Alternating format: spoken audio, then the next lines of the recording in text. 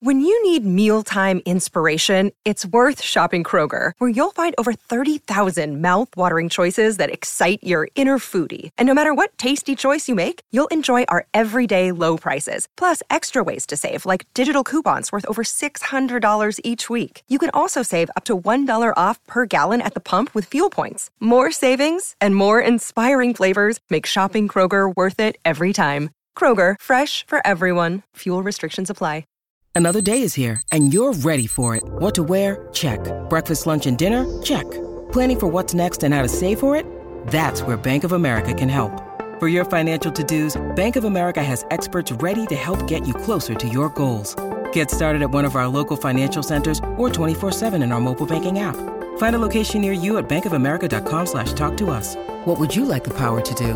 Mobile banking requires downloading the app and is only available for select devices. Message and data rates may apply. Bank of America N.A., member FDIC. Oh, it's a goal. Who got the assist? Who got the assist?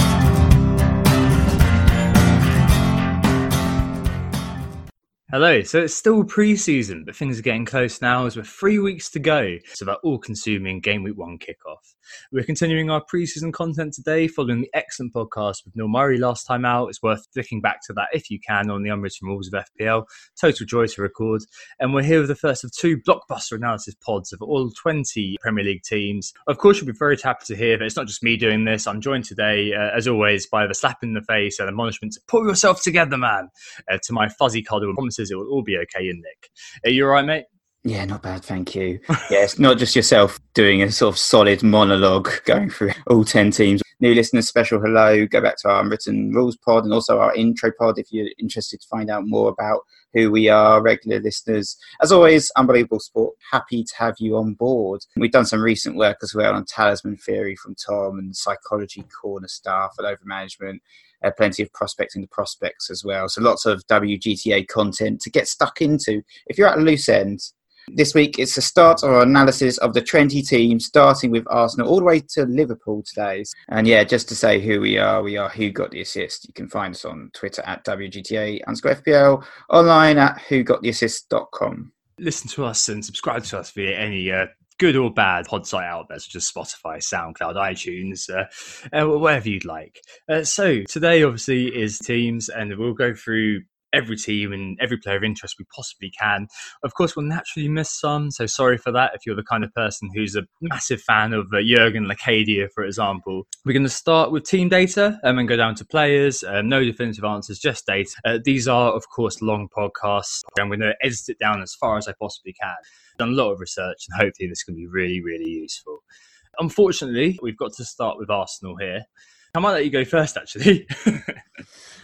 So yeah, if we're going to talk about Arsenal, let's talk about their season last year. And it was kind of a mixed bag, wasn't it, for them? It wasn't a great season, but particularly I was actually surprised really by their struggles in the defence more than the attack. And the defence was pretty damn poor, wasn't it, last year?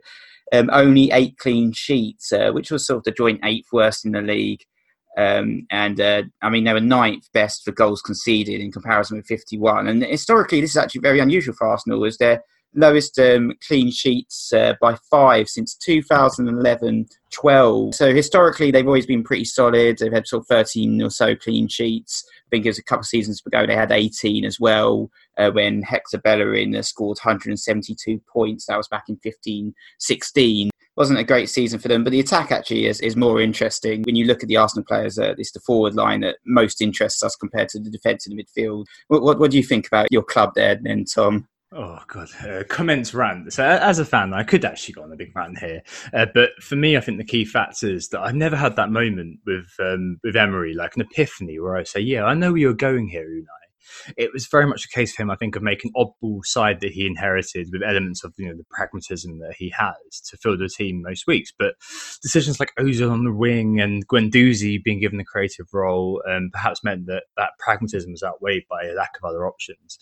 And we've got a good start versus Newcastle and Burnley, so they may be being overlooked. I'm happier to leave us, really, Nick, to our good run between game weeks 5 and 16. We're only playing Man United in game week 7 in a run that takes in home matches against Villa, Bournemouth and Brighton. Like things, you mentioned last year, it was obviously not the finish we wanted, but don't forget in the beginning we had a 20-match unbeaten run But the utter collapse at the end of the season, which you're remembering, it left a sour taste in mouths, and those stats were all okay. Like, we were actually the only team in the top 6 away who conceded more than did at home, for example.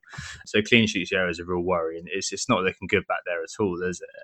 Yeah, I think from a club perspective, obviously there are a number of concerns.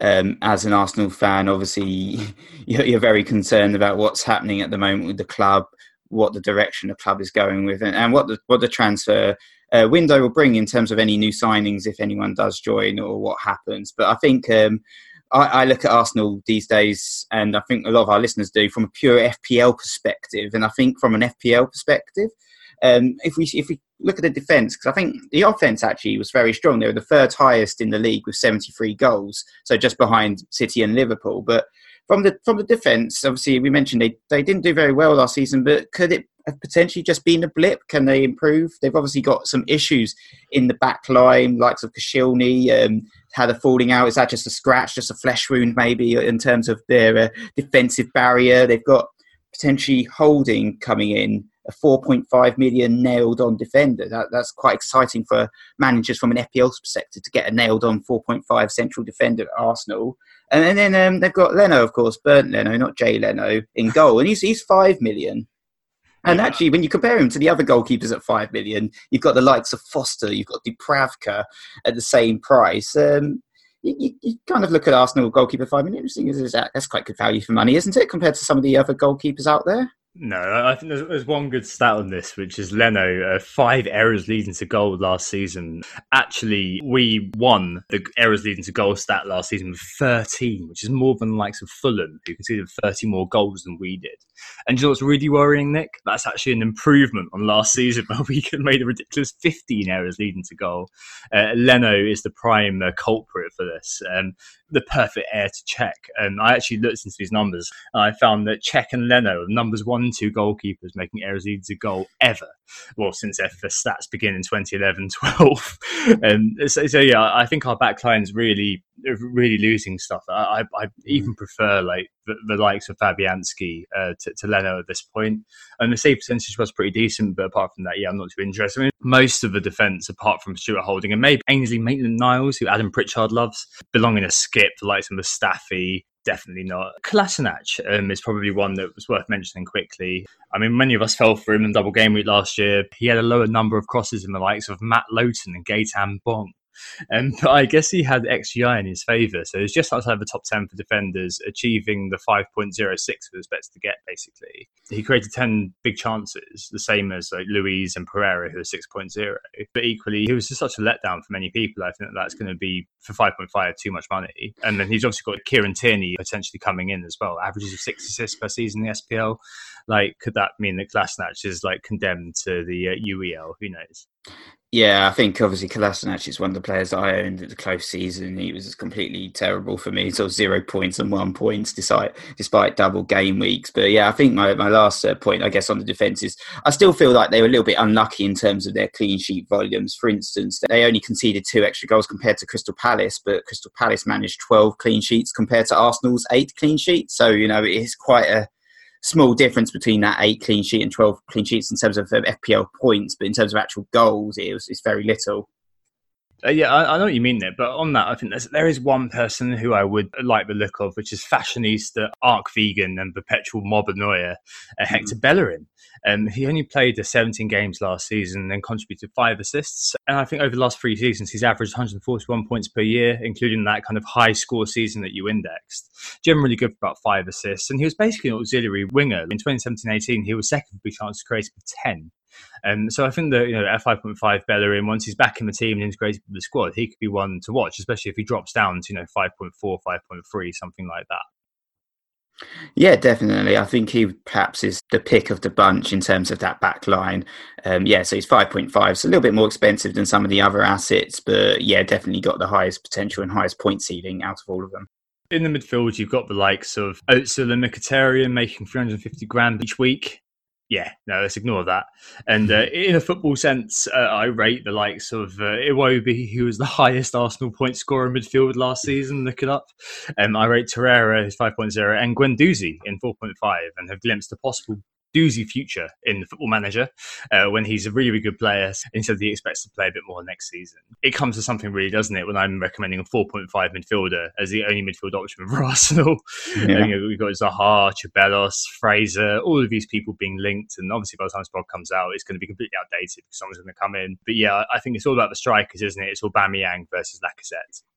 Yeah, definitely. I think it's quite telling that despite the forward line being where all the money's tied up for Arsenal, with Aubameyang costing 11 million, Lacazette costing 9.5 million, that they were still actually the two best value players in the Arsenal team as per the value metrics that we've done. And Aubameyang costs 11 million, as I said, Lacazette 9.5 million. They were the source for all the goals, all the attacks from Arsenal. They're your most dangerous assets by far. I think it's quite interesting that Aubameyang actually managed to score more than double than all the midfield picks. And with the opening fixtures of Newcastle away and Burnley at home, I really think they are actually flying under the radar in terms of a differential pick. Aubameyang was a joint top scorer last season in the league. He had a ridiculous 36 big chances last season, so he really should have put away a few more. But actually his goal conversion rate wasn't that bad, all things considering, with which was 23.4%, and that was only beaten by Glenn Murray in terms of active forwards.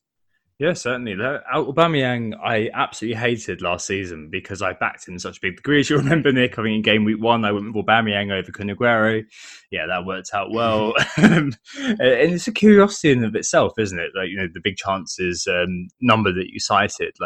Looking into it a bit more, he overshot his XG to begin with, fueled by those 2 braces off the bench, and undershot it in the end. So the season was really a game of 2 halves. I'm not going to go into that too much. It creates a how long is a piece of string argument. But that might be a case, perhaps, to get him in early because he was so good earlier on. He was 4th for shots in the box from the strikers, but really accurate with those shots. Your conversion rate, 41% of all shots were on target. Lacazette only had 63 shots in the box for comparison. Aubameyang will always get the chance. He's got that kind of athletic, muscular movement to get there. It's just those 23 missed big chances last season, an astonishing 64% miss rate for those high XG moments. So Vardy in comparison, 33 big chances, 17 missed, so 49% in comparison. Lacazette is really the beta to Alba's alpha. It's a good thing he costs 1.5 million less. Alba beats him across all measures. It's just whether we really want to look at Alba and think, oh, okay, he's worth it. Got a really good run from game week 5 or 6 onwards, but I think he could be there. And be our kind of holy hand grenade that we throw into our teams to make things better after the initial slump. But it comes something really when all I can really recommend is Guendouzi as your second choice, 4.5 after Dion Donker from the Arsenal team. I think you can happily just leave them for the time being and then see what happens. Obviously, there's a good first 2 fixtures, but I don't think I'm really interested in them at all. Nick, are you interested in anybody from Arsenal? At the moment, I don't have any Arsenal coverage in my team. If it's clear that Holding's going to be nailed down, I might consider him as perhaps as a 5th defender in my team. To spend sort of 0.5 more than Ben Gibson to get Rob Holding a nailed on Arsenal defender, it might be tempting for when the fixtures change. I might be tempted to play him against the likes of Burnley at home in game week 2, and it gives a really strong rotation pick. So he would be the one that I would be thinking about personally. However, I think from an FPL perspective, it is the forward line. Aubameyang, as you said, he's the alpha, Lacazette's the beta. But, Lacazette is still a really good option, I think, in terms of an FPL asset. He wasn't that far behind Aubameyang, really, in terms of the underlying stats. It was unfortunate, really, that he just didn't convert as many. He only scored 13 goals compared to Aubameyang's 22, which was sort of the big, most important metric of them all. But I still think Lacazette, if you want to get an Arsenal player and you're desperate for some reason, you can't afford Aubameyang, then Lacazette would definitely work as a good coverage. Yeah, exactly. The old 1-2 there. Okay, let's move on to the next team. It's Aston Villa. So Villa then, things seem to have really changed when Dean Smith came in there last year. Many Villa fans credit his impact on the team as a key conduit to promotion. They were pretty attacking last year. 701 attempts, 343 in the box, 86 goals scored, 64 conceded though. That was the same as 21st place Millwall and 18th place Wigan. 1.67 goals per game, 1.31 conceded, and they scored more at home. Worryingly conceded more at home as well. So 1.33 they conceded at home on average per game versus 1.08. After Spurs in game week 1, it's actually not too bad. Like the next four comprise 3 home games: Bournemouth, Everton, and West Ham. But I'm still sceptical. I'm leaning a bit on Adam Hopcroft here. Like there's a lot of turnover of the squad, but we've assertively been told on Twitter, haven't we, Nick? When Nick caused the scene saying that Villa are the new Fulham. Don't think that was me. They definitely aren't. And there's a good point from a football perspective, say that it's a blend of purchases, re-signing the likes of El Ghazi and Mings, young players with potential in target. Lucy Hynett was very happy with the amount of money they paid for him. Shut Up Wesley and Konsa and Trezeguet as well. Just today, the Egyptian has seems to have signed. Huge support from them, of course, but I really think it's still watch and wait with them. Is that about right? Yeah, I think so. I don't think it's worth diving in and loading up on Villa players at all, to be honest. I mean, like I said, we talked about Villa perhaps doing a repeat Fulham. No, there's obviously been scathing criticism from people in regards to that idea, and also an interesting article by Martin Loris from Who Scored on The Guardian, who highlighted the difference between Fulham's spewing of money on deadline day, where they signed 5 players, versus Aston Villa's more thought-out purchases. But, obviously Mings and Target, they weren't fitting in at Bournemouth and Southampton. So those guys are coming in as sort of second-string defenders from those clubs to Villa. The links with Tom Heaton in goal, I think he would be a fantastic signing if they are able to secure him as a goalkeeper. Perhaps a potential way in if you're interested in covering Aston Villa. But yeah, with their opening fixtures, Spurs away, we'll see how they get on and assess from there. Especially in terms of the defence. Moving forward to the midfield, it's kind of this whole McGinn-Grealish sort of debate, and McGinn got the cheaper price despite scoring more goals and assists in the Championship. But Grealish is obviously the famous name and perhaps the more exciting option. No, I know you in your prospecting prospects, Tom, you sort of compared him to how Sessegnon and Anthony Knockaert got on in the Championship, both scoring 15 compared to Grealish only scoring 6. And both of those players really struggled in the Premier League in their opening season. Admittedly, from the voice of Villa fans, like they see Grealish as being their talisman for obvious reasons, and think that he actually is more suited to the Premier League than he was to the Championship, because he just used to get cut down by defenders straight away. Whereas it may be that he gets more space. 15 goals and 16 assists career, 4 goals and 7 assists last season, his best returns ever. You've got to take that with a pinch of salt and to kind of see what happens with him rather than buying him in. I suspect that's not going to hurt you too much as well, because I think it will only be like kind of diehard Villa fans who have him in from day one. Created 76 chances last season despite limited game time. Injury is another worry with him, and took 24 shots in the box. So he's basically like a beta version of James Maddison. He creates a lot and takes a lot of shots. 120 points, I think I said in the prospects and prospects, so he is what I'm expecting. And Adam Hopcroft said to me as well that he expects that he may step up to take pens as the club captain. But there's a few other options as well. And there's Hourihane. I know him, Football Manager, very, very well. He's a box-to-box midfielder, 6 goals, 8 assists last season. Takes a lot of shots from outside the box. 67 of his 85 shots, 78% were from there. Good set piece as well, and he performed 51 key passes last season. You've got Hota from Birmingham, who scored 164 points last season. It's pretty decent. 3 goals and 11 assists. And McGinn as well, 7 goals and 9 assists. But a yellow card machine, 14. So maybe Hourihane at 6.0 may be a good counterpart to Grealish as well. It's just a case of seeing who emerges. Play attacking football under Dean Smith, and there may be a time when Villa players do come into the equation. Yeah, definitely. I think a lot depends on sort of Wesley. I guess he's the sort of 6 million option in the front line. He's either going to be the holy hand grenade in the Villa attack or just be a dead parrot. We'll have to see for now. But in the Jupiler Pro League in Belgium, sort of 76 appearances, 19 goals, 13 assists. It's not amazing stats, but they're just going to have to hope that the 22-year-old can do what Benteke did for them historically. I mean, they signed him for 22 million, and Dean Smith's been very positive about Wesley. He said he's got that little bit of panache and scores all kinds of goals from outside the box, 2-yard tap-ins. He's got everything about him. So I think Dean Smith's obviously a huge fan of Wesley, but I think Villa's success will ride quite heavily on whether he can deliver in the Premier League or not next season. Yeah, certainly. And up front, that void that he's got to fill, like Tammy Abraham repeating his smash the championship shtick, previously seen at Bristol City, 25 goals all in all he scored. As you mentioned, Benteke was the last man Aston Villa signed from the Belgian League, which meant we didn't do prospects because it is the Belgian League, same with Troussard at Brighton. But Benteke in his first season got 19 goals and got 4 assists in 2012-13 in the Premier League. So if the circumstances are the same and he's got that ability. Tyrone Mings also said that he's got his work cut out, in inverted commas, keeping up with the muscular Brazilian in training. There may be something there at 6.0 that may offer an option, but it's one to watch and wait. We don't want to Feshe Lavash straight away and go with Villa. I think the word here, if we're asking, are we interested in them, is to watch and wait, isn't it? Yeah, exactly. So are you happy to move on to Brighton then, Tom? Yes. Okay, so yeah, moving on to Brighton, sort of another club that perhaps we're not heavily loading on at this moment in time. Obviously, they've sacked their manager Chris Hughton and have brought in Graham Potter from Swansea. So we're looking to see what magic he's going to weave over the course of the season. I think Brighton last season, they really did struggle, and they were very close actually to relegation in the end. They conceded 60 goals, which is sort of 7th worst in the league. And in terms of their goal attacking output, it was absolutely terrible. They were second lowest for goal attempts of 371, and with only 35 goals, that was the worst for all clubs that didn't get relegated. There really was very little attacking output. They relied quite heavily on Glenn Murray and also Shane Duffy, surprisingly, for the goals, didn't they?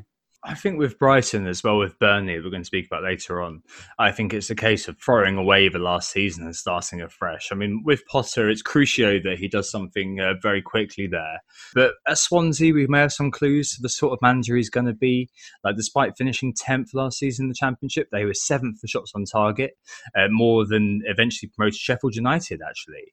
And he's a very competent manager, it seems, Potter. He's gone a long way round, obviously, to Swansea last season were in absolute dire straits. So they received £40 million plus in revenues, but only spent £5 million on young prospects like Bertrand Chelena from Man City and Joel Lasoro, both are very young players.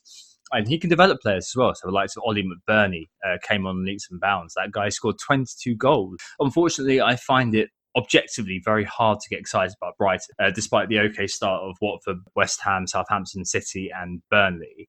As you mentioned, 60 goals conceded last year, 54 the year before. So there are always going to be those perennial strugglers. And Swansea last year actually were very poor at defending set pieces and aerial balls. So maybe Dunk and Duffy are going to be those guys who are going to sort it out. Well, Dunk maybe, if who knows if he's going to go to Leicester or not, probably not. And Duffy definitely are both going to be there. Duffy was third on clearances, blocks and interceptions last year, which shows how important he is in repelling attacks from that defence. And Dunk also there, 277 in the top 10. But Matt Ryan has been appearing in a lot of teams recently because of the King and Air thing going on with Button. So I guess it's a good place to start. Yeah, definitely. I think Ryan really combines quite well with Button for sort of 4.5 million, sort of 4.0 million goalkeeper. Brighton, obviously, as I mentioned, is sort of a team that sort of had a lot of goal attempts against them. So plenty of opportunities there for saves for Ryan. He's got two, very important beaters in front of him, Dunk and Duffy. If they lose Dunk, then it does remain a little bit of a concern for Potter and Brighton because of obviously, just sort of backup option, Balogun not being particularly impressive. I think out of the sort of 4.5 million goalkeepers out there, Ryan is certainly a really good choice if you're looking for sort of a value goalkeeper. Yeah, certainly. He's an option. I did have a look at the goalkeeping stats, which is a road less travelled by many. And he actually conceded 3 more goals than he was expected to last season. Whoops. 98 saves as well. All right, yeah, but not great. 6 clean sheets makes me really worry for Ryan. Like, as you mentioned, Dunk, if it's not him, then Clark from Pompey, a new signing, and Balogun, your man from last time we did this pod, are in there. But I don't know. Duffy, I guess, due to the talisman stuff, is worth looking at, but I haven't really got much interest in defence. Do you? I think we should move forward to the midfield. Yeah, exactly. We'll just have to rely on Potter casting some defensive charms to try and secure that back line next season. But I think in the midfield, they've obviously lost Knockaert to Fulham, and that's potentially a blow to them. Not perhaps considering Knockaert's very mercurial performance in the Premier League over the last couple of seasons. And they have signed, who you mentioned briefly earlier, Trossard from the Belgian League. He cost 6 million in FPL. It's very similar to sort of Wesley. I sort of looked at his sort of stats in the Jupiler Pro League. He's sort of 85 appearances, 24 goals and 14 assists. And like Wesley, it'll be very interesting to see how he adapts to the much tougher pace of the Premier League. You mentioned Benteke being sort of a previous alumni that succeeded in the Premier League after coming from the Belgian League. There have also been other fails, such as Laurent Depoitre, who did very well in the Belgian League and obviously suffered quite heavily when he was in my zombie team last season for Huddersfield. Yeah, I remember you kept going off the bench, didn't you? And you kept doing absolutely nothing. The only one I think we could probably highlight is Pascal Gross. A slight downgrade at 6.5 this year. 164 points in his first year in the Premier League, 7 goals, 8 assists, and bonus galore, including a famous three-pointer at Old Trafford. Last season, despite only playing 25 games, Gross created more than any Brighton player, 54, level with likes of Pogba, and he underachieved his XGI as well. So he actually was involved in 6 returns, but he should have been involved in at least 9. I mean, he created 86 chances in that first season in the Premier League, when he was famously part of our talisman theory. And the year before, when he came from relegated Ingolstadt in Germany, he created more chances that year for a relegated team than Mesut Ozil, who was then not a laughingstock, did in the Premier League. Trossard, you got likes of Jack Hambash as well, Izquierdo, like all of these sort of like flair wingers who have been at Brighton and not really done anything. But We Rogue, our contributor, sent me a few stats bomb articles which showed that they were all kind of based on analytics, and Analytic FPL Simon, he also points out Basuma is also part of their kind of analytics strategy under Dan Ashworth. So maybe it was, a stats bomb said this, maybe it was Houghton's conservatism, which meant that Dan Ashworth's kind of more analytic stuff wasn't quite worked in. But I mean, we'll have to see moving forward to the attack. The old warhorse, Glenn Murray, and a few people have been saying about him as a 6.0, but is he a herring, Nick? Well, to be honest, actually, I mean, last season he did manage to score 13 goals somehow, which is a bit of a surprise because I can't seem to remember a single one of them actually happening. But that's the same output as Jimenez and Lacazette. They both all scored 13 goals. And then the season before as well, Murray managed 12. So if he can get that sort of output for a sort of £6 million forward, you don't really tend to expect much more than that, do you? I mean, Murray, he's obviously a decent pick. He's probably one of the better picks in that Brighton side. Yeah, he is obviously a relatively limited player, and he is ageing, as you said. I think he's 35 now or something. So you have to wonder if his minutes are going to be managed, and if we're going to see the likes of Locadia, who we said we weren't going to mention, and Florian Andone perhaps getting more minutes and Murray being rotated a little bit. I'm glad to Andone, Nick. I just need to mention him. 5.0. Never been too prolific. His best record is 12 goals and 37 appearances for Deportivo in 2016-17. But if he starts and takes the mantle, Locadia, I think, is probably more of a winger, let's be fair. As long as he's scoring at that rate, Deportivo, a goal every 3 games, he could be hot value at 5.0. But I think that Murray, like the old warhorse, is worth a little bit of a look, isn't he? Like early season. I wouldn't be too negative about that, because if he's looking like he's starting in pre-season, like, he doesn't have to be mobile. He hasn't been mobile for a few years now, and he's still knocking them away. He's like a poor man's Jamie Vardy almost, because he's able to knock them away with a few chances. We'll have to see what happens, obviously, in the transfer window there with Brighton, but I think it's fair to say from my part, I'm only really interested in maybe Matt Ryan if I want to have a set and forget keeper sort of thing going on, but I don't think he's actually a very good goalkeeper. Maybe Murray if I want a 6.0 punt, because their start of the season actually isn't too bad. Yeah, exactly. I know obviously you're a fan of Pascal Gross, who you mentioned earlier as well, and he was in your team sort of last season. But yeah, I think that's it really for Brighton assets. We're not going to go too close to them, especially after last season. Just see how Potter does. We're going to take a quick break there, and after the break, we're going to be moving on to Bournemouth. Who got the assist? Hello, so we're back, and it's time to look at the cherries, Nick. It's time to look at Bournemouth. Defensively, I think we should start and say forget it. Howe has definitely changed tactics in the past. He's been following the Gord towards being more defensive in those games, but they haven't been able to keep solid, and the 14th place finish perhaps reflects their true status. 61 goals conceded in 2017-18, up again to 70 last year, and a real home-away split again. So at home, they were better. They were definitely better at Dean Court. So 1.58 goals per game, conceding 1.32. But away from home, they scored 1.37 and conceded on average a stonking 2.37. Which goes to show that defending really was optional for these guys. They finished with a goal difference of minus 13. They didn't actually concede that many shots on target, 173, 2 more than United and 2 less than Southampton, so mid-table. But can we trust them? No. I mean, in goal as well, Nick. I mean, you've got the likes of Begovic, haven't you, who conceded the joint most errors leading to goal alongside Leno last season. Yeah, I think it'll be interesting to see who their first choice goalkeeper is. Begovic and Boric were pretty terrible all season, weren't they? But then we saw young Mark Travis get his debut, and of course he was fantastically solid against Spurs when we played him in the closed season. So he could potentially be a young goalkeeper who gets nailed on. But yeah, like you said, defensively, Bournemouth were pretty damn terrible last season, conceding 70 goals. That was sort of third worst in the league, more than the likes of Cardiff, who obviously got relegated. So, yeah, pretty shocking. I think they do have a competent defender in Nathan Ake, but he's far too expensive at $5 million for us to consider him, considering Bournemouth's poor form in defence. And then you've got the likes of Smith, who I've seen in a few drafts, 4.5, and Rico maybe 4.0 if he's nailed on, but it doesn't seem like he is. So, be one to sort of watch there, perhaps. Yeah, with Adam Smith, to answer Let's Talk FPL Andy's constant joke, Adam Smith is never the answer. Like, damningly last season, Rico made more crosses than Smith. He made the most crosses of any Bournemouth defender with 39 in just 12 appearances. So it's a case of just ignoring that Bournemouth defence altogether. I mean, if 5.0 Ake gets to Man City, he's left-footed. If Laporte's injured, then Ake's the man to buy. But other than that, just ignore. But last season, I mean, they did start strong. So the first 10 games last season, they won 6, drew 2 and lost 2 and scored in 7 of those 10 games. And they had one big team in that run, Chelsea, who they lost to.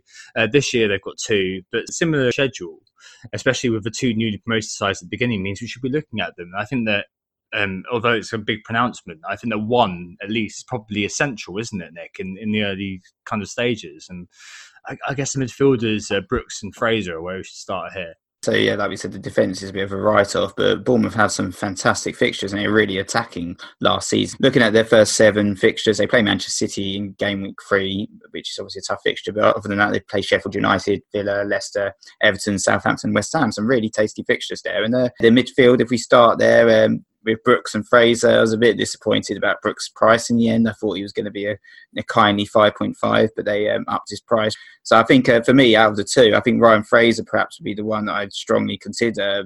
He was sort of third for chances created of all midfielders with 92. And it was this big chances created stat that was really damn impressive last season, with 28 big chances created, causing 14 assists, which was second only to Eden Hazard. Yeah, certainly. He created 11 of those, Nick, in his first 10 games. So just going to show how quick he starts. So he also smashed in an astonishing 271 crosses last season, more than any other player. And he's well worth the 2.0 rise from 7 goals, 14 assists and 181 points was his haul. I agree with you on Brooks. I wish it was a bit cheap. Fraser, is he worth the 1.0? Probably. Like, he was the runaway hero of the value analysis that I've done. Last season at 5.5, Fraser was an absolute steal for 180 plus points. That's ridiculous. At 7.5, that's still pretty damn good. Fraser beat the likes of Luca Dean, he beat the likes of Sadio Mane, beat the likes of Gylfi Sigurdsson, and beat the likes of Kepa as being a value option in FPL because of how cheap he was. And this year as well, but at 7.5, that's pretty decent with those 2 very, very strong starting games. As you mentioned, like, the creativity is ridiculous, and he also offers goal threat, and he can get you double digits whenever. It looks like he's going to stay there for the rest of his year on the contract, and I think that he's definitely worth it. But you've obviously got those 2 strikers there, haven't you, Nick? And not Solanke. Don't get him. He must be good in training or something. I'm not sure why he was filled over Calvert-Lewin by Buffon on 21s, for example. Mousset's been pushed out. He's at Sheffield United 5.0, but I just don't see what Solanke is for. But it's all about King versus Wilson, I think, isn't it, Nick? And I think we all started off thinking, yeah, it's definitely King because of that hell of a price differential. But now we're looking at maybe Wilson again a little bit too after the talisman work and other work, for example, done by Will from Basketball Hub.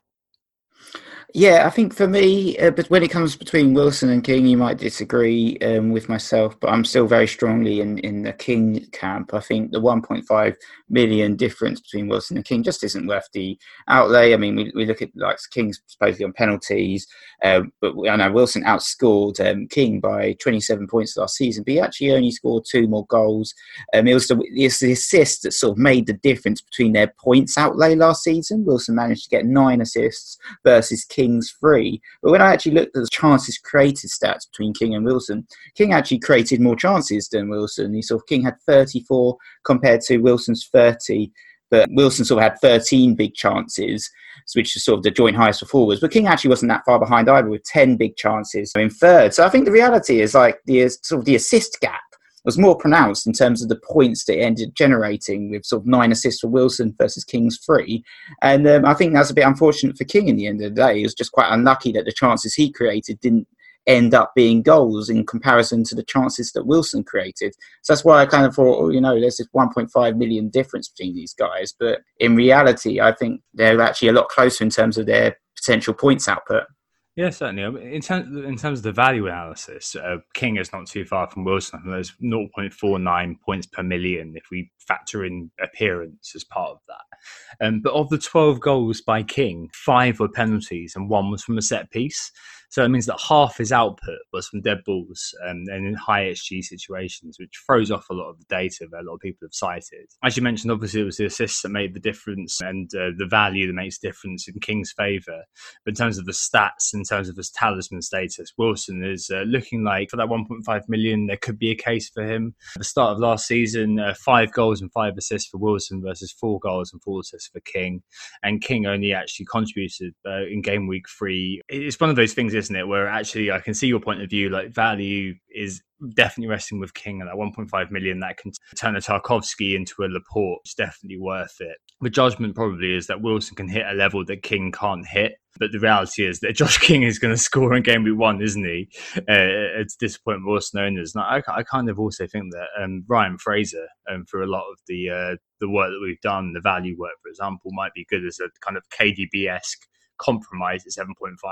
I think Fraser, again, he looks obviously much better value than Wilson too. I think just for me, Wilson is perhaps a little bit too much, a little bit too expensive, and I'd prefer either Fraser or King if I was covering Bournemouth. But we'll move on now. We'll go on to Burnley. They're another team where perhaps we're not going to focus too much on the defence and, the merits of Tarko versus me.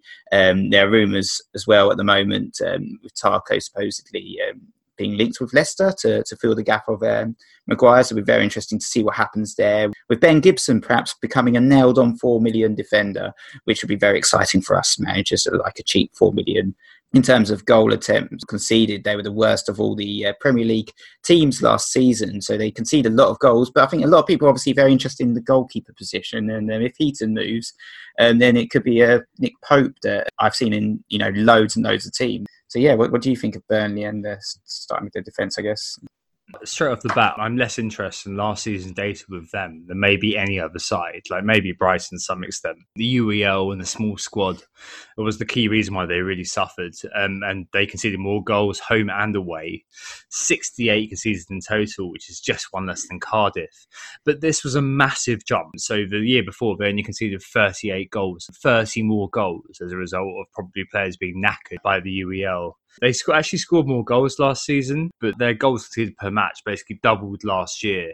And it could be the Joe Hart effect, a player who should be in the MLS rather than anyone near a Premier League football pitch. But I think they're just too tired to execute the Recep Dyche game plan. They've been so good in the past that I'm willing to give them a pass. Things like the defensive stats that you mentioned are more of an anomaly. So, for example, the 84 big chances conceded is more in the 50s normally. And the goalkeepers, obviously, it's Pope, Heaton, Hart. Pope, he signed a new contract. Heaton being linked elsewhere, like Villa, and hasn't signed one, and Hart should be in the bin. And in 2017-18, it should be mentioned, the Pope was an absolute legend. 11 clean sheets, 113 saves, 152 points. He'd have outscored Lloris, Fabianski and Kepa this year by that measure. And as soon as I saw him at 4.5 million, I bookmarked him. I think he's a pretty good goalkeeper at that price. So his XG prevented in 2017-18 was just 1.4 lower than David De Gea's, and he actually stopped around 4 more expected goals than United man.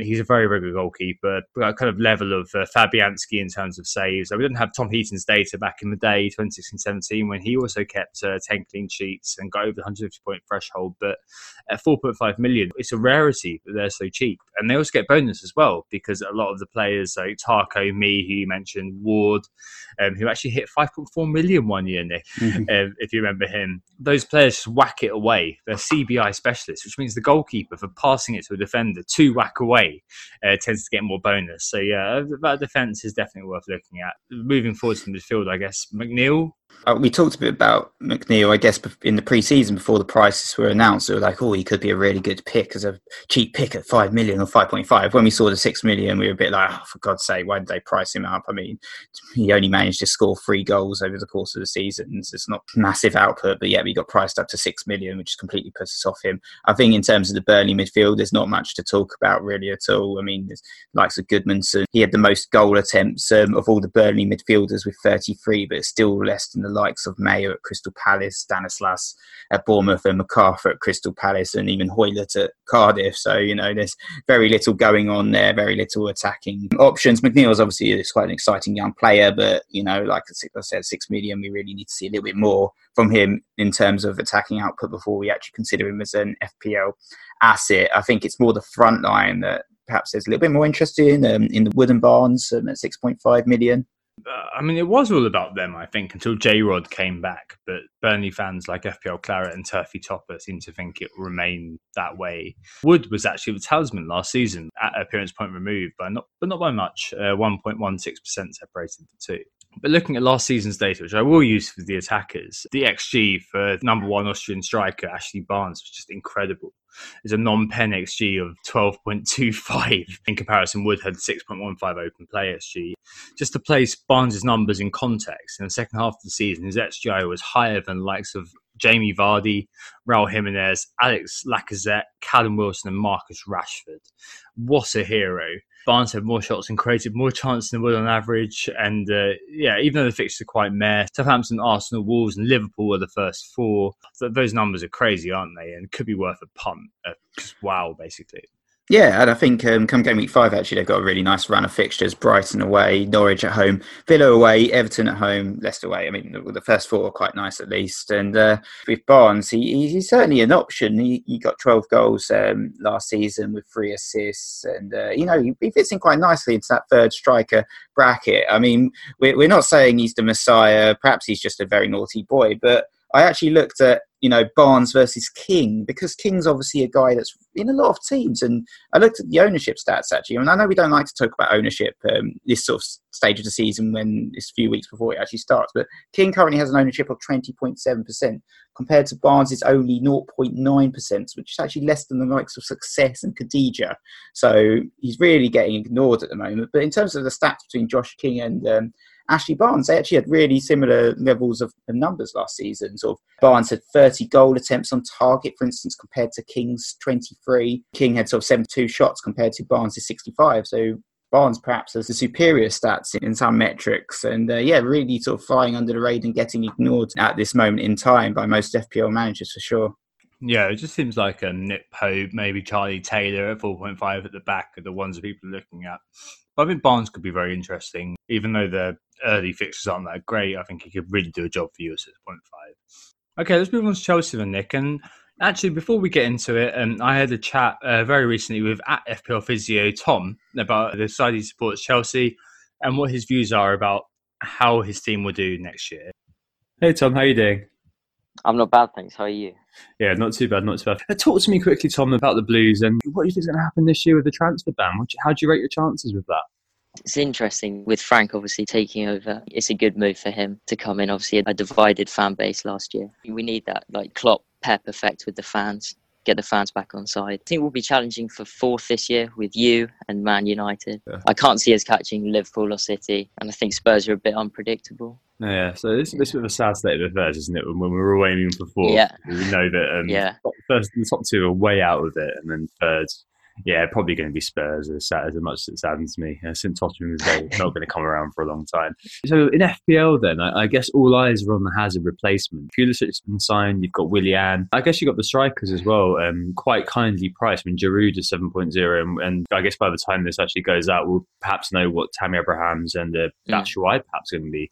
But how do you think that's going to shake out in FPL? Who are you going to be looking at for Chelsea? Well, replacing Hazard's not going to be easy. I think everyone's going to have to step up. I think the first name that stands out is Willian, because when Hazard had that off year with Jose, he did step up. And I think all 4 wingers are going to have a big role to play this year. Pulisic, he's been in good form for the US, getting some goals and assists. But I think we can look at Chelsea for the first 2 game weeks, United and Leicester. And then after that, they got promoted sides, and then a good run. I think they only play Liverpool up to game week 14. So yeah, I think to watch them for the first 2 weeks and pre-season, obviously, see how they set up. And we haven't mentioned the mean defence either, but surely they're going to churn out points. Yeah, I think 15 clean sheets is probably what we're looking at. The last 2 years, I think it's 15 and 16. I think Azpilicueta at 6 stood out because I think he will play probably 37, 38 games. And he got 6 assists last year playing at right back. He always gets points. I think Jorginho at 5, if he's on penalties. I don't know if he's going to start, if I'm honest. Could be Willian as well. I think him and Pulisic will start the season. Although I think Hudson-Odoi, when he comes back at 6, looks really good. Same with Loftus-Cheek at 6'5". When they come back, I think they'll be mainstays in the side. And obviously the striker, quite similarly priced. Whichever one of them gets the number one. I mean, a top 6 striker at 7 million. What's not to love about that? Yeah, certainly mouth-watering. And a final question for you quickly, Tom. I've got a little feeling that Ross Barkley is going to be a force to be reckoned with this year. He was a box-to-box player at Everton and he really flourished for a couple of seasons. And I just wonder whether Lampard's going to see something of himself perhaps in Barkley and really put some trust in the Englishman. What do you think about that? Actually, funnily enough, I did have him in a draft the other day because I saw his price at 6 and it just fitted in nicely. Having watched tactical videos, Lampard plays with a 3 with the defensive mid and then 2 attacking midfielders. And I think to start the season, it could well be him and Mason Mount. And yeah, I mean, if he's in that team, then because of Hazard not being there, he's going to need to contribute. And maybe Lampard can bring out the best in him. There's no one better to teach a midfielder how to score goals. Yeah, absolutely. I mean, when he was at Everton, back in the day, hopefully something there. But yeah, Mason Mount as well will be very interesting when he's added. All right, thanks for that, Tom. Really, really interesting. Thanks for coming on, and we'll try to have you on for a full pod later on in the year. Yeah, thanks a lot. Appreciate it. Good to make my podcasting debut. Cheers. Great cameo. So that was really interesting, wasn't it, Nick? Just hear about Tom's views. Chelsea, so on overall level, they scored 1.57 goals at home, conceded 0.84. And away, they actually scored 1.68 goals per match and conceded 1.16. So 63 goals, 6 from top, 39 conceded, 4 from bottom. Conceded the least 3 shots in the box, thirdly shots on target, and fourthly big chances. Really scary numbers, I think, in terms of the defence to be overlooking in the upcoming period. And I think a lot of us, with our big at the backs, have still managed to exclude a Chelsea player from that, including myself, actually.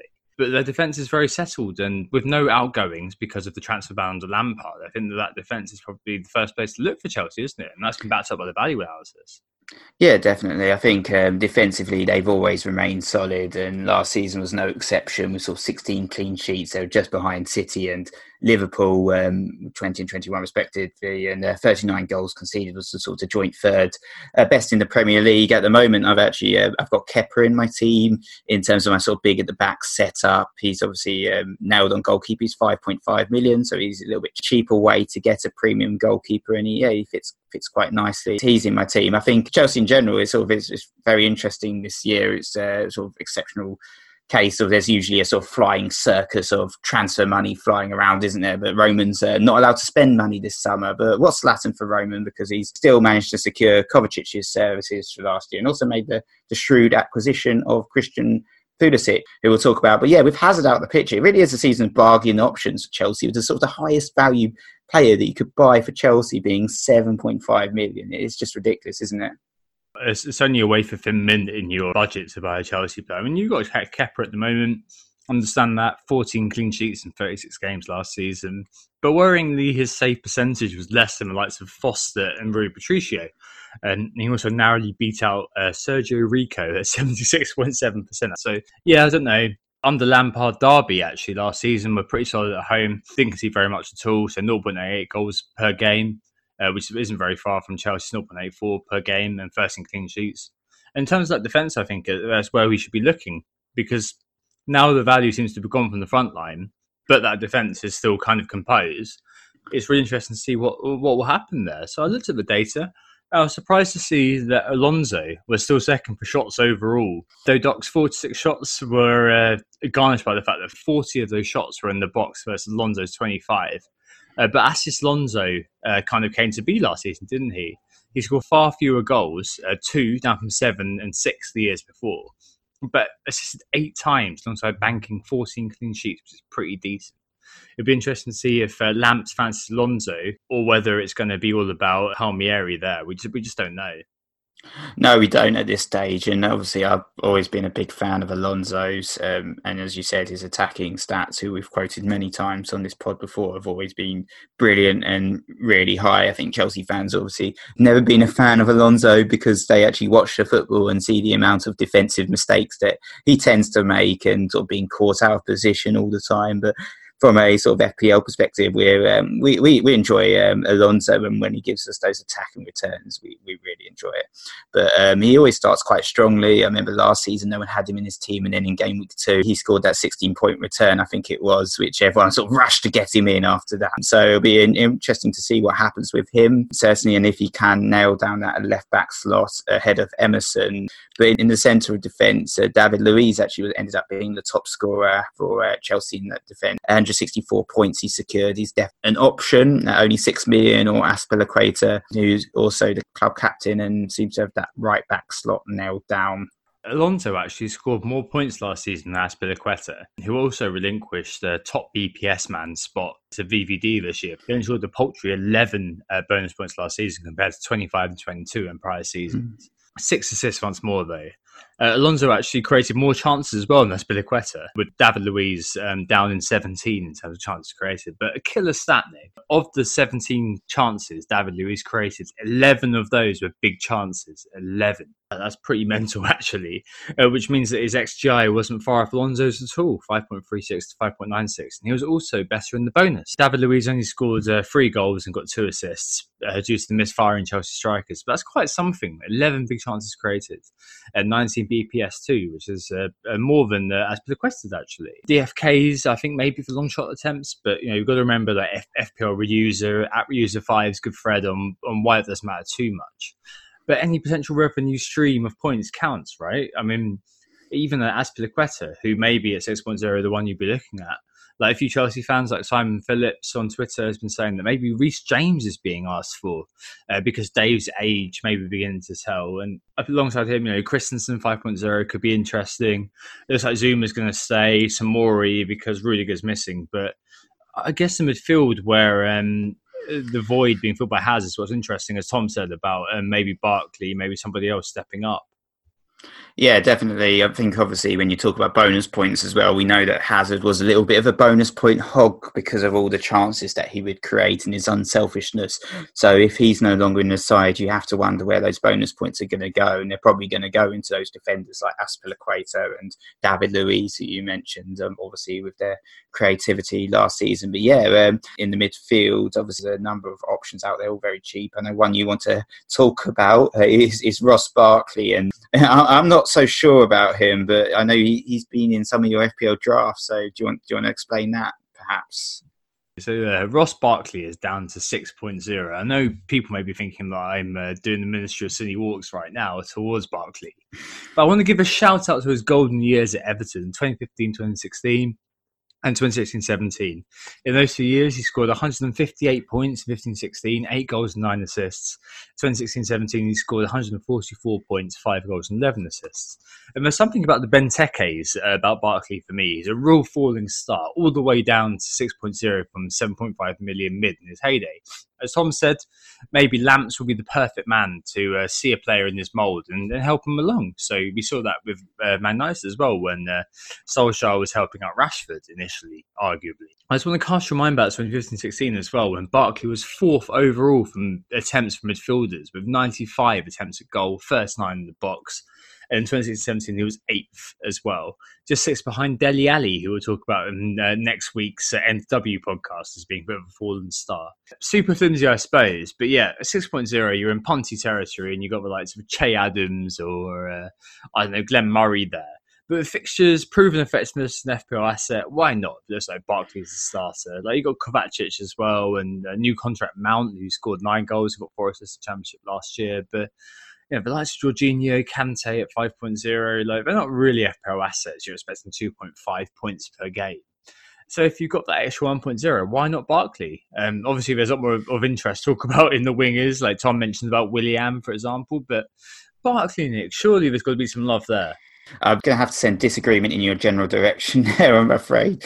I think, you look at Barkley, say 6 million value, but you can actually get sort of 6.5 million, you can fit the likes of Iosi Perez in your team. So, just a 0.5 more and you get a proper player in as opposed to Ross Barkley. And, you mentioned obviously that season where he was particularly good. But it's sort of a long time actually in terms of FPL. These were the days when Alexis Sanchez would score you 260 points. And as you said, Ali did very well. And Christian Benteke was a star of our teams alongside Charlie Austin. It was quite a long time, to be honest. It'll be interesting definitely to see how Barkley does. I know Loftus-Cheek's injured at the moment, but there's still a lot of competition for that midfield slot. And Mount seems to be the guy that Lampard's really, promoting at the moment. Did very well at Derby and just secured a 5-year deal. And Kovacic, they've just said spent a bucket load on. He's cost them about 30 million. And you think, Kante's shortly nailed and Jorginho's shortly nailed in that central midfield slot. You have to wonder how Barkley fits in. And it was sort of all season last year, we saw a lot of sort of Barkley, Kovacic rotation by Sarri. And so just for me, I just think he's too much of a rotation risk to take that chance on. And at sort of Everton, he was a talisman at Everton. He was apart from perhaps Lukaku, but he played with a lot of freedom in that attacking central role. And I just don't think Lampard's going to trust him with that same amount of freedom and expect him to graft more defensively. So for me, I think Jorginho, of those sort of central midfielders, he's the one I'm actually more interested in. Seems to be nailed perhaps on penalties and only costing 5 million. So that's perhaps where I would spend my money. Yeah, should we move on to sort of the more attacking Chelsea assets? I looked at a little bit of Willian, Pedro and Pulisic. There's a little bit of analysis of those guys. So last season, Pedro had perhaps the most attacking threat. He had 8 goals compared to Willian's 3. Willian has sort of a set-piece threat from corners and free kicks, managed 7 assists from to Pedro's 2. And with the set pieces, Vizio's obviously found Willian. You might see with no Hazard, Willian playing a more prominent role, in terms of the set pieces. But I think actually the one I was most interested in when I sort of did the analysis was Pulisic. So Pulisic only played 924 minutes last season, made it very hard to do a proper prospecting the prospects on him. But he managed 4 goals and 4 assists in that time, so that's 8 attacking returns. In terms of attacking returns, that was an attacking return every 115.5 minutes of Pulisic, compared to Williams' 209.1 minutes per attacking return and Pedro's 176.8 minutes per attacking return. So Pulisic, in the limited game time he was actually the most attacking of all those players. And he's done very well over the summer in the Gold Cup for USA, scoring 3 goals and 3 assists, where he was supposedly playing sort of a playmaker role in front of a sort of midfield trio. The other guys are over 30. Pulisic only 20 years old. I think Pulisic is perhaps where you're going to see all the attacking points coming. And, likes of Williams really never hit FPL stardom, has he? In sort of 6 years at Chelsea, he's never scored more than 135 points, which isn't particularly impressive, is it? No, definitely not. I think Willian is definitely, sorry Tom, but a bit of a B-grade player. Even in that year that Tom cited when Haz was a bit quieter, he only got 5 goals and 10 assists, and he's going to average you about 115, 120 points a season. Last season, his 5th chance created, 78, 90 fewer than Haz, still all right, top 20 for assists, but he seems to average about 75 chances created. And what's really depressing is Willian's understats, so 4.35 XG, 1.35 on the XA. That was really close to actually what he achieved. He's a perennial kind of okay sort of player. Pedro as well, 9 goals, 10 assists, 2016-17, 162 points. Did he overperform? I mean, understat again says he should have got 5 assists and 5 goals. He's older now again. Pulisic, very interesting. We looked at his prospects and prospects and actually got rid of that season when excited. He had 182 take-ons the year before he got pushed up by Jadon Sancho, but only won 77 of them. So he's not the Hazard replacement, fully formed. In contrast, that 77 dribbles complete by Pulisic. Hazard completed 137 last season. I'm still shocked he's 20, but he needs some end product, like XG of 5.48, XA of 5.3 in 2017-18. Wasn't far off what he actually achieved. So he needs to produce, or he becomes another Willian. The striker, though, is interesting. Up in the air, but 7.0, as you mentioned earlier on, could be amazing value. We probably think that Giroud, Batshuayi and Tammy are all going to be priced the same, who knows? But yeah, I guess the strikers are where there's some vague interest. Yeah, definitely. But I think it's hard to really assess them as prospects because we just don't know which one's going to play at this moment in time. Two of them haven't even been priced, which makes it a bit of a challenge to do sort of some proper analysis. Obviously, you mentioned Abraham when we talked about Aston Villa and his prolificity in the Championship when he was at Bristol City as well. But when he was at Swansea, he never really hit the ground running, did he? So it'll be interesting to see how he adapts and makes a step up. That's why he was quite attacking at Crystal Palace and always, looks good, but again, not too much end product. And Olivier Giroud, sort of a historical hero for yourselves at Arsenal, now donning blue and winning the Europa League. We don't know at the moment in terms of Giroud if he's nailed on, but if he is nailed on, a 7 million forward at Chelsea of Giroud's stature would certainly be a decent selection. Yeah, certainly. I mean, Giroud's FPL Kylie sexy man.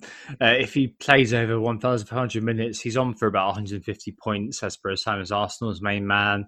Averages about 15 goals per season. He's not always been the latter-day Stefan Givash. At 7.0, he could be great value. I mean, you mentioned Batshuayi, obviously not that great. 5 goals in every game for Palace. 1 goal and 15 for Valencia. You'd be hoping that he captures his form at Marseille when he scored 17 goals and 9 assists in the season when he moved to Chelsea after that. But I just don't know. I think it's good to wait and watch for Chelsea. I think they'll be very good for our game week 2 free transfers. But in the beginning, we've got to just see how they set up. Maybe pre-season will help us. But overall, I think that it's really a watch and wait as much as I like Barkley as a bit of a devilish punt there. I don't think taking punts is necessarily the meaning of life in terms of my FPL anymore. Okay, let's take a break there and we'll be back very soon with Crystal Palace. Who got the assist? Who got the assist? So we're back and it's time to speak about Palace. They start with a bit of a mixed bag. Everton at home, Sheffield United away, Man United away, Aston Villa at home, which is good, and then Spurs away. And they were much better away than at home last year in terms of the average goals conceded.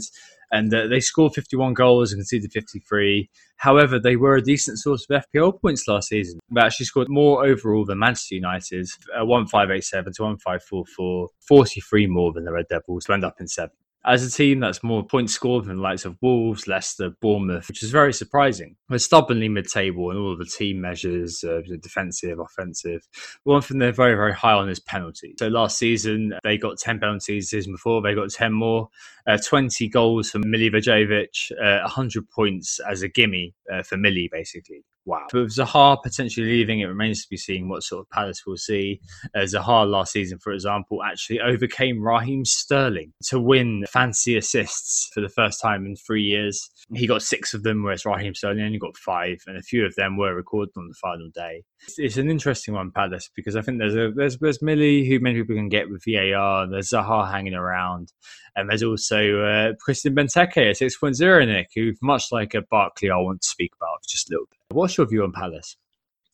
So I think Palace, they're definitely an interesting case. I think they outperformed in terms of FPL points compared to what we would have expected from them. And I think that was partly due to the number of penalties they won and also the number of clean sheets. They only conceded 2 less goals than Arsenal, but had 5 more clean sheets. I think defensively they're very solid last year, but I think that was also largely thanks to Wan-Bissaka's heroics when he won 130 tackles, which is more than any other defender. Sort of 92.9% of his tackles he won, and obviously Manchester United have snapped him up.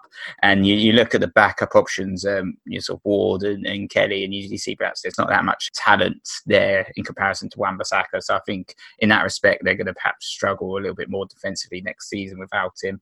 Kelly at 4 million, perhaps he's going to start, but with the sort of Tompkins and Sakho's injury statuses, I just can't see them keeping clean sheets with the likes of Kelly in defence. I think I remember a couple of seasons ago we were sort of 3.9 million. He's constantly getting me -1s and zeros week in, week out. There is one Palace defender, the prominent one we always like to talk about is Patrick Van Aanholt, sort of 5.5.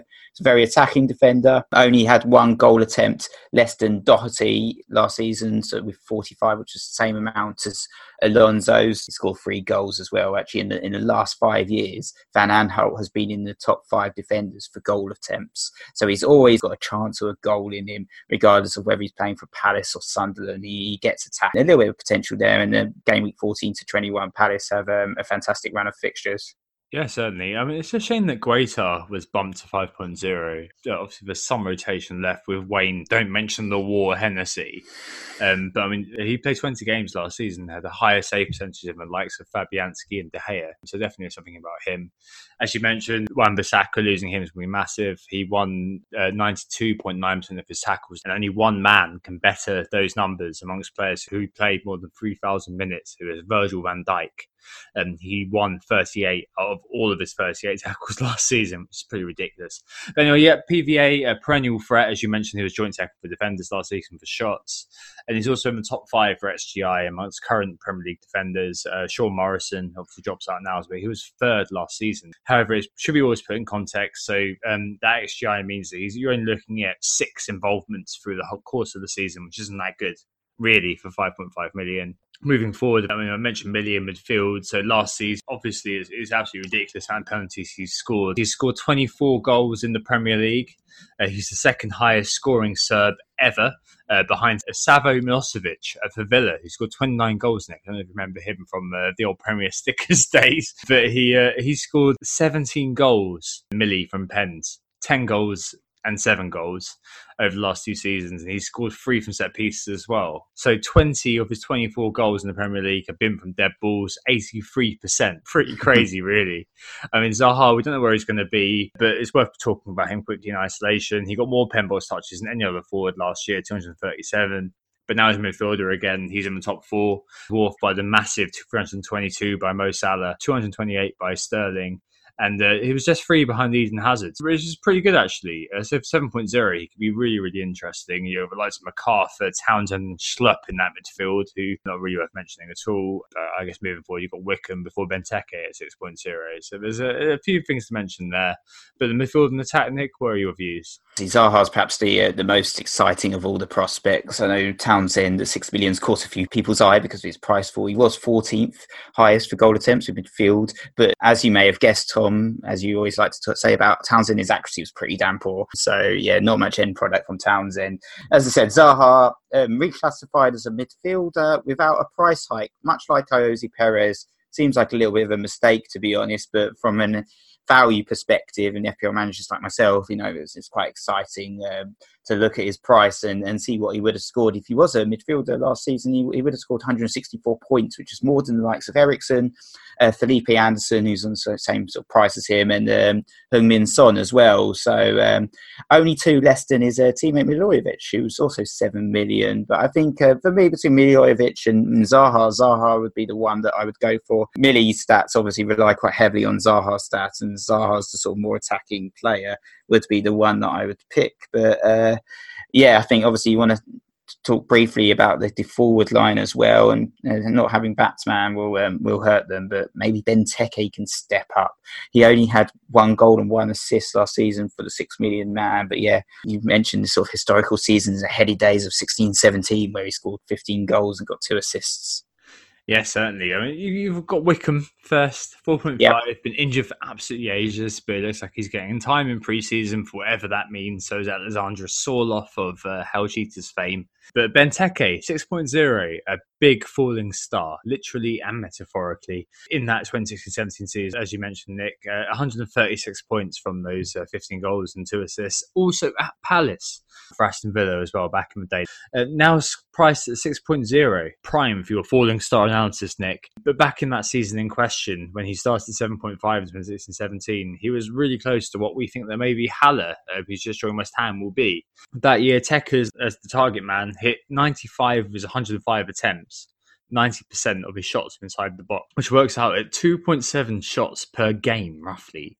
So if we were filtering on the stats, and it was the start of the 2017-18 season, we may be looking at Benteke and thinking he could actually do something. Obviously, Everton, Sheffield United, and Man United, the first 3 aren't very good. But 4 against his old club, Aston Villa, if we're always looking at the bright side of life, I think that he should actually be one to rediscover throughout the course of this year. I'm not sure I'll start with him, but he's definitely one I'm going to have an eye on. I mean, I think he's one that's going to be forgotten as well by a lot of people. So Benteke and Barkley then, Tom. Let's move on to Everton, shall we? Oh God. So Everton, obviously they have a great fixture run, all the way actually up to game week 15, where they only play 2 of the top 6 during that period, and then they have a sort of really horrible sort of batch of fixtures after that. But at the beginning of the season, a lot of people doubling up, like yourself, I think, on Everton, and with good reason. Sort of Palace away, Watford home, Aston Villa away, Wolves home, Bournemouth away, Sheffield United home. That's fantastic set of 6 opening fixtures. And if we start though with sort of the back line, we know obviously Pickford's had a bit of a bump to 5.5 million, and that does sort of put me a little bit, to be honest, in terms of Pickford. He's sort of the same price as the likes of Kepa. I think the same price as De Gea. He's a little bit more expensive this season, Pickford, so perhaps not sort of first player to mention. But then there's sort of defence. I think there's a bit of a debate that's ongoing between sort of Lucas Digne and Seamus Coleman, and I think for me and yourself, I think we're big fans of Luca, aren't we? At 6 million, and I've also tweeted about why I think he's a brilliant must-own FPL pick this season. Lucas Digne, that was a great piece put together actually by Abu Bakr Siddiq on Twitter. So 71 chances created, just 28 off of Maddison, who we'll speak about in a bit, who got a leading chance created all of 99, which was 20 more than Robertson in just under 3,000 minutes. 280 crosses as well, but that 71 chances created, he got the second most chances created for any defender ever. Leighton Baines, his predecessor, actually had the most chances created ever in 2013-14 with 90, which is mental. And Leighton Baines, actually, the year after, 2014-15, was third with 70 chances created. But yeah, Lucas Digne, for the time being, is very, very good. There's the set pieces argument, but again, that great thread by Reuse of 5 showed that Digne has one of the best corner conversion rates, but only a single assist from a total of 89 corners. That being said, he hasn't left my team since game week 1, and Coleman is one being pushed by a lot of other people. He was 0.5 million cheaper, and by the basic value metric that's being used by a lot of accounts, that seems to display that Coleman edges it. I get that, but it seems like he's become a bit of a causa libra rather than a logical look at the two players in comparison. Purely by looking at a great point by our friend Bernardo Maldonado is that if both were priced the same, I don't think anybody is going to be looking up the stats to support Coleman. A really good point to look at is our value calculations, which show that Coleman appeared in 75% of the available time, Digne at 87% of the available time. Digne got 158 points, Coleman got 125 points. Taking appearance out, 68 for Coleman, 90 for Digne. Coleman created a lot of big chances, 6. Digne created 11. But Digne is 13 points per million compared to 9.25 per million for Coleman. Like, I can see the argument, like there's best quality chances created by Coleman, etc., etc. But Digne's probably better attuned to the Premier League right now. And I think that there's perhaps some confirmation bias in play with people looking at that big chances stat and extrapolating that to prove a point. As Matt said, if Coleman and Digne were the same price, I don't think people would make him that same argument. But I think that Digne probably is a better source for points than Coleman over the course of the season, especially with Zuma leaving. Where it becomes interesting, obviously, is if I can say I'm going to save that 0.5 from Digne to Coleman. I think that Digne just provides those sort of different streams of points revenue that Coleman doesn't. Like, looking at the numbers over the course of the season, it's a bit of a force of nature, and I think that he definitely is worth that 6.0, especially if we think, well, Everton might concede more goals due to the fact Zuma's not there anymore. Yeah, I think you've made quite a strong case there, so I'm not going to add any more to why we both think that Lucas Digne is the best pick in that Everton backline. Obviously, you mentioned Zuma leaving or not being re-signed, which probably potentially could give a little bit of a dent in terms of their chances of clean sheets. So it'll be very interesting to see if Yerry Mina can stay fit and act as a suitable partner for Michael Keane in that back line. And I know they've secured the likes of Andre Gomez's services, which should help in terms of the players in front of the defence. But if we move on and move forward, sort of the midfielders, it's the old sort of Gylfi Richarlison debate. It's another debate, isn't it, in terms of who's the best Everton midfielder. This time round, they're both the same price, so they're both 8 million. It's a tough one actually looking at these guys. I know you're a big fan of Siggy. I also owned Siggy at the beginning of the season. This is a bit of sort of personal bias, but Richarlison was the dominant force, wasn't he? Well, Sigurdsson didn't do too much, and then I got Richarlison in he decided to headbutt a Bournemouth player. It was like Mark Pugh or Harry Arter or Adam Smith, one of them. You know, I can't remember. You know, they've all got similar names, haven't they? Or Simon Francis, one of the guys, got headbutted, and Richarlison got himself sent off. Give me a total points tally of -2, but Richarlison seems to be that sort of anti-Ayoze Perez, doesn't he? He sort of always starts strong. But in terms of the key stats, Sigurdsson just wins out sort of 55% against 45%, 6+ on the key stats versus +4 for Richarlison. They've got sort of very similar XG, sort of 0.3. In terms of penalty area touches, which unsurprisingly just edges Sigurdsson. He's sort of 4.4 versus 2.8, and Richarlison's actually more likely to score with 32.3 minutes per attempt compared to Sigurdsson's 36.4. But Sigurdsson had the better shot accuracy, and when it came to chances created, Sigurdsson was far superior with 43 minutes per chance compared to the selfish Richarlison's 128 minutes per chance. And with Sigurdsson being on the set pieces and penalties, although he missed a couple, I think he's perhaps the favoured option personally for myself, and I think you're inclined to agree with that as well. Yeah, certainly. I think Richarlison, as you mentioned, always starts strong. So last season, a brace on opening day, another the next. So Phil in accounting, who only looked at his FPL team up until game week 3, would have had Richarlison in there because he would have brought them in. The first big bandwagon of last year at 6.5. Milver's blue-eyed boy scored 153 points. First in goals and 3 assists last season, and had the inevitable drop-off after Christmas. So he only scored 3 goals in the last 10. Whereas Siggy was consistent. Siggy is the ideal zombie league of inclusion. So Siggy last season, first in goals, 6 assists, his most goals ever, his most points ever, 182, which beats his previous best in Swansea when he was doing heroics, 181. In his favoured number 10 role in the settled team, in the FPL team of the year as well, Siggy, what's not to love? It feels like an either or, and as you mentioned with the stats, Siggy, similar number of attempts, Richarlison more touches in the box and more shots in the box, but Siggy created more, his XA was better, and actually his XGOP, so his open play, expected goals, was actually not far off Richarlison's at all, 6.14 for Siggy versus 6.44 for the Brazilian. So I think Siggy offers more overall. Like, you've always got the chance of Siggy creating something. It's just obviously weighing that up against the fact that Richarlison gets going a lot sooner. But I think that full rest for Siggy versus Richarlison in the Copa America, I do quite like the Icelander. Up front, we've got the DCL DLC situation. Are you going to have him in for a second season? Same number of attempts as Glenn Murray / Ayoze Perez, who's now a midfielder. But is DCL 6.0 someone you're interested in, Nick? In terms of the forward line, you have to consider Dominic Calvert-Lewin at 6 million. That's pretty good value. I mean, he hasn't hit the ground yet in the Premier League. 6 goals, 5 assists, 92 points in total. Wasn't sort of a fantastic output considering the amount of minutes he was given last season. And I know Everton are quite heavily linked to various forwards in the transfer window, like the likes of Diego Costa, I heard rumours about. So I think with Calvert-Lewin, I think at 6 million, you're looking at the likes of Glenn Murray, Che Adams. There's a few options out there, but Calvert-Lewin definitely has to be in your forwards because he's very good value. But he's sort of a make weight in your team, really, isn't he? Rather than sort of the leading man at this moment in time, especially considering Everton's fixtures, you do have to consider him.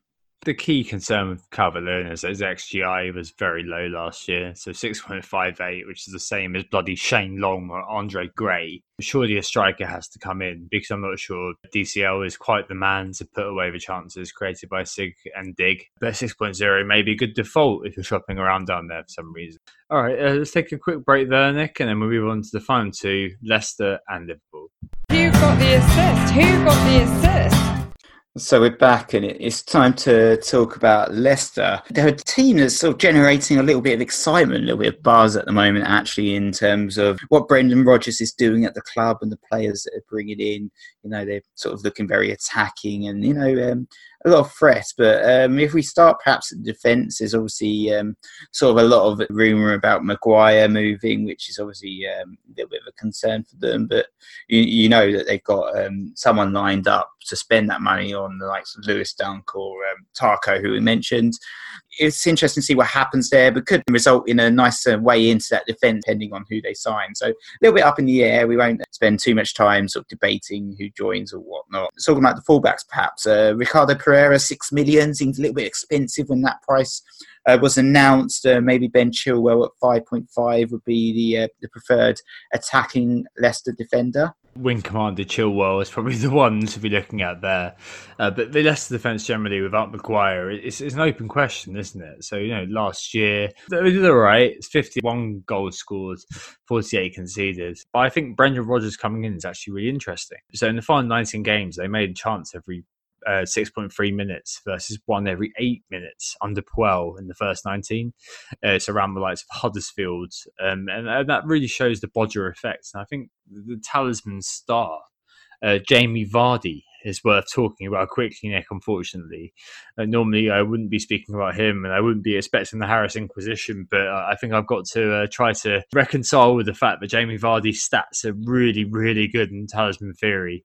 For example, the exit velocity last season, which I looked at in Talisman Theory article, shows that since the March data, he actually upped his total of personal points, i.e. points without appearance, from 74 to 110, which is a massive 48.65% percentage points added. It's obviously assisted by Tielemans a lot or whatever. Vardy is one of those players that actually perennially flies under the radar. So, little known facts, he's actually a bonus hog. He scored the most bonus points over the last 2 seasons of any other player, 31 last year, 28 points the season before. That's because, linking to the second fact, he's unlike Mo Salah. He doesn't take very many shots and he's very accurate when he does. So he doesn't get penalised by the bonus point system when he does take those shots. It's a 48% accuracy from 74 shots last season, which translates into a really decent XG. He's the second highest for forwards, higher than Kun Aguero, and his XGI is actually in third, with Kun overtaking slightly on XA. And although it's a bit of an awkward price at 9.0, I think that the talisman analysis alone showed me he was definitely worth considering, even if the value analysis might be pointing me in another direction. Yeah, it sounds like Rodgers can release Vardy. But for me, I think for my concern with Vardy is he is the most expensive option in that Leicester team. He's £9 million compared to Ayoze Perez being 6.5 million. So if you don't go with Perez and you want Vardy, you're basically suggesting that he's worth stumping an extra 2.5 million, as well as saying, actually, I'm also happy to sacrifice that extra goal and extra clean sheet point because I'm content and believe that Vardy can output Perez that much.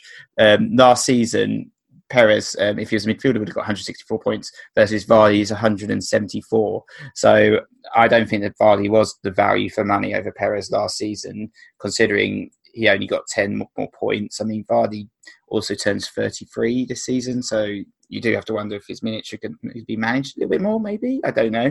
But that being said, I do understand the appeal of people that bringing in a player like Vardy, who is likely to get you 18 plus goals, and we know that he is definitely capable of achieving that.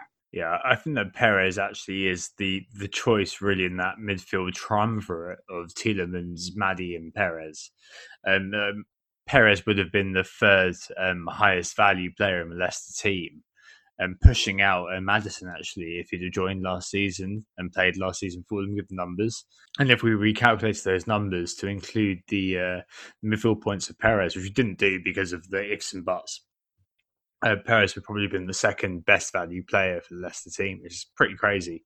So I think that's our endorsement of Perez, but there's obviously your thread on this, Nick, which we're hoping doesn't turn into a Neil Murray-esque Ricardo Pereira thread. But looking at Tielemans and Maddie actually is quite interesting because over the course of last season, I did a little bit of a comparison on a per-game basis, just because Tielemans played less time than Maddison, of course.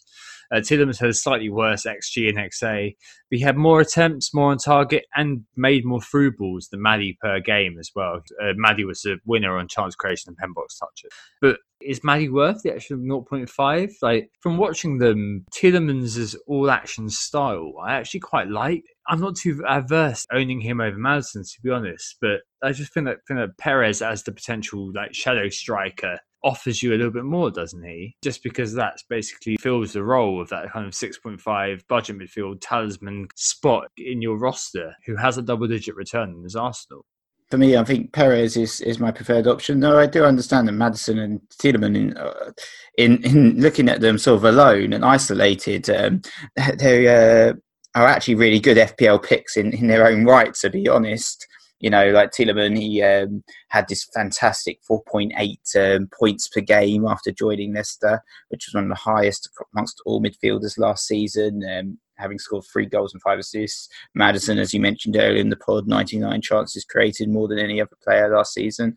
So both of them are really good picks in their own right. And I certainly can understand the appeal of having either of those guys in your team. And I'm not necessarily thinking that Leicester are worth doubling up on, but there's certainly a plethora of options in terms of that front line. I mean, Leicester's fixtures, to be honest, they aren't that great, to be honest. So, you know, maybe later on in the season we will see chances for doubles up, perhaps sort of come game week 9. But, you know, they open up with Wolves, Chelsea, Sheffield United, Bournemouth, United, Spurs. So it's a sort of a bit of a mixed bag, I guess. But I'm still got sort of backing Iozzi's Perez's corner at this moment in time through hell or high water, it seems, as my preferred option. But, you know, there are other options out there, I guess. Perez might not necessarily be nailed on. It's a little bit of a concern.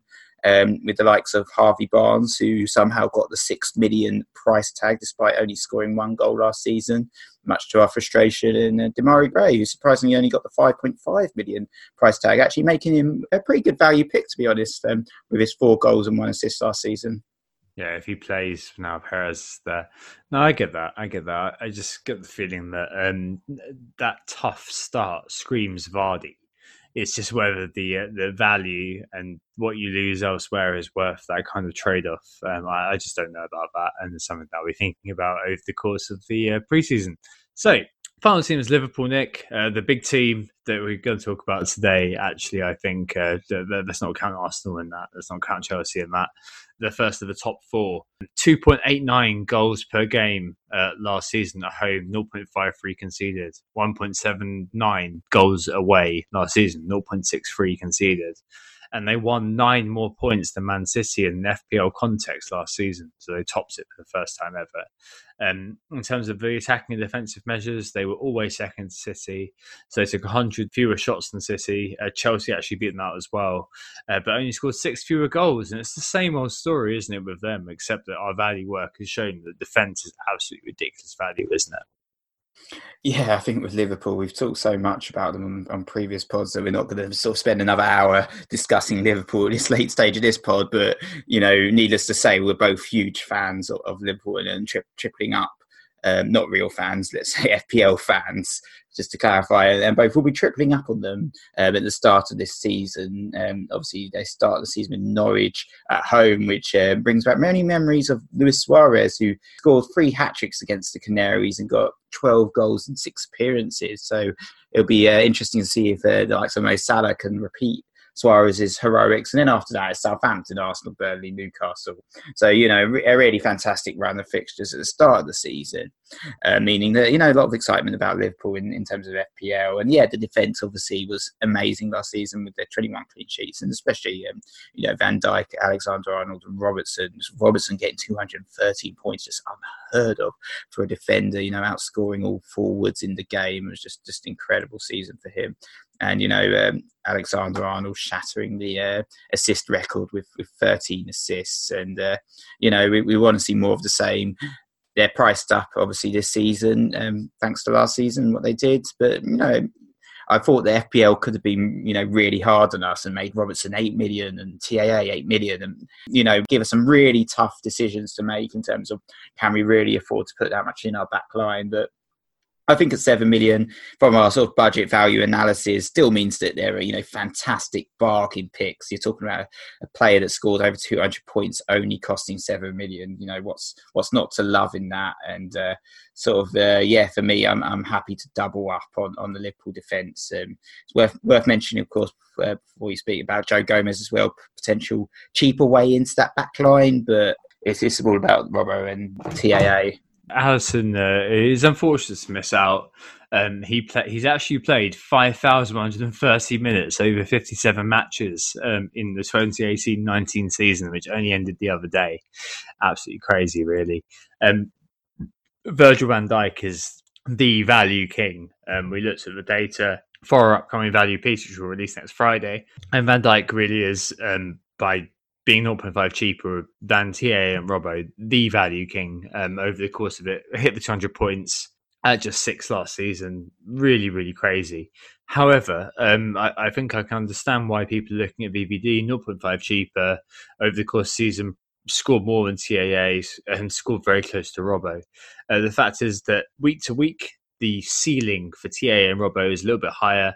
The floor is higher than VVD over the course of the season, but week to week, TAA and Robbo are higher than that, which means that I'm favouring those two, and I can always go down 0.5 and buy Virgil van Dijk if I'm in trouble. But I think that TAA and Robbo are probably the two best defenders, it looks like, in terms of a clean sheet, motivation, and also in terms of attacking potential. Obviously, you've got the likes of Laporte and David Luiz, as mentioned, but those two are absolutely crazy. And I think just qualitatively as well, like watching them play against weaker teams, like not having either of those two players is so painful that I think that owning both of them is really, really important. In the midfield, Salah, can't see past him, can we, Nick?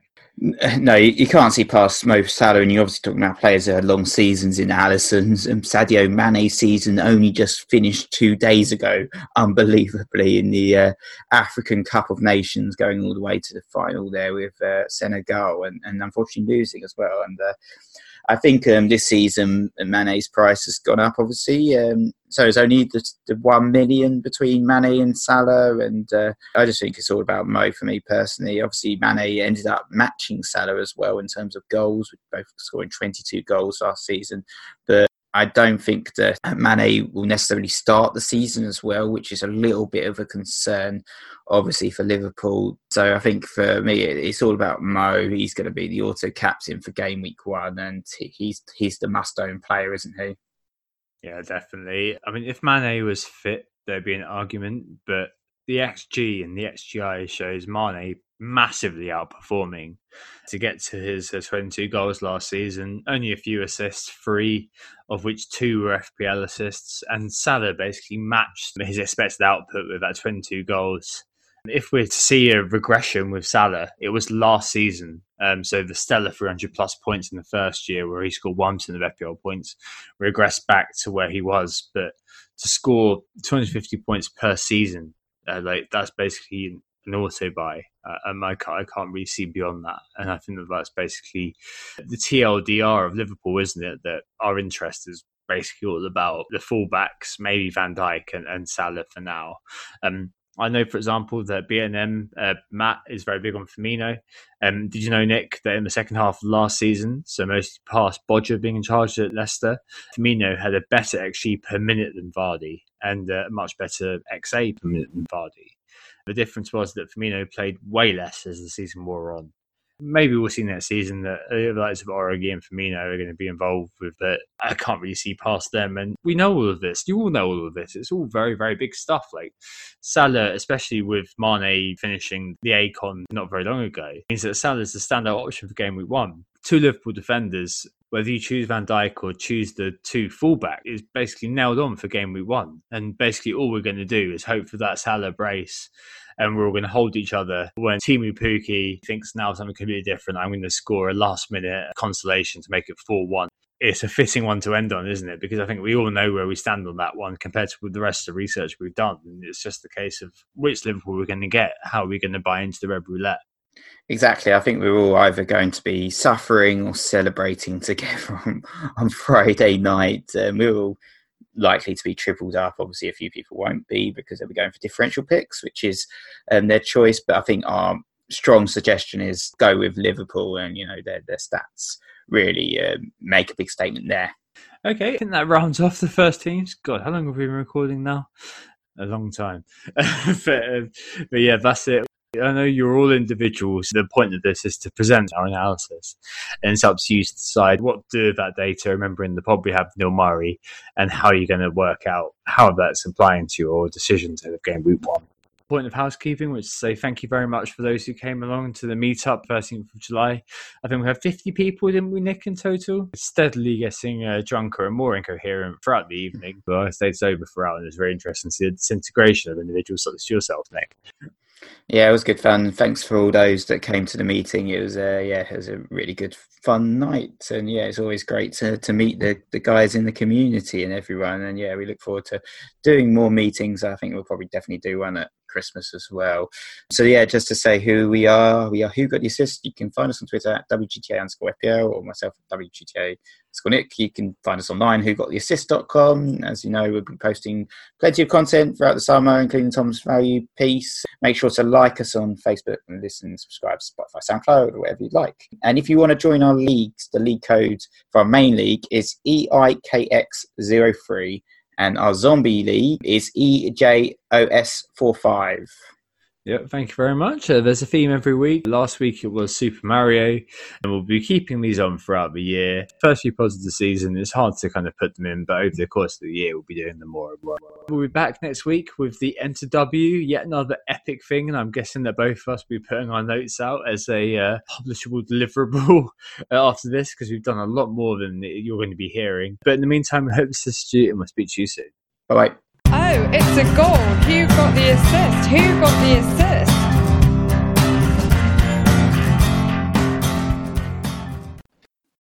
Sports Social Podcast Network.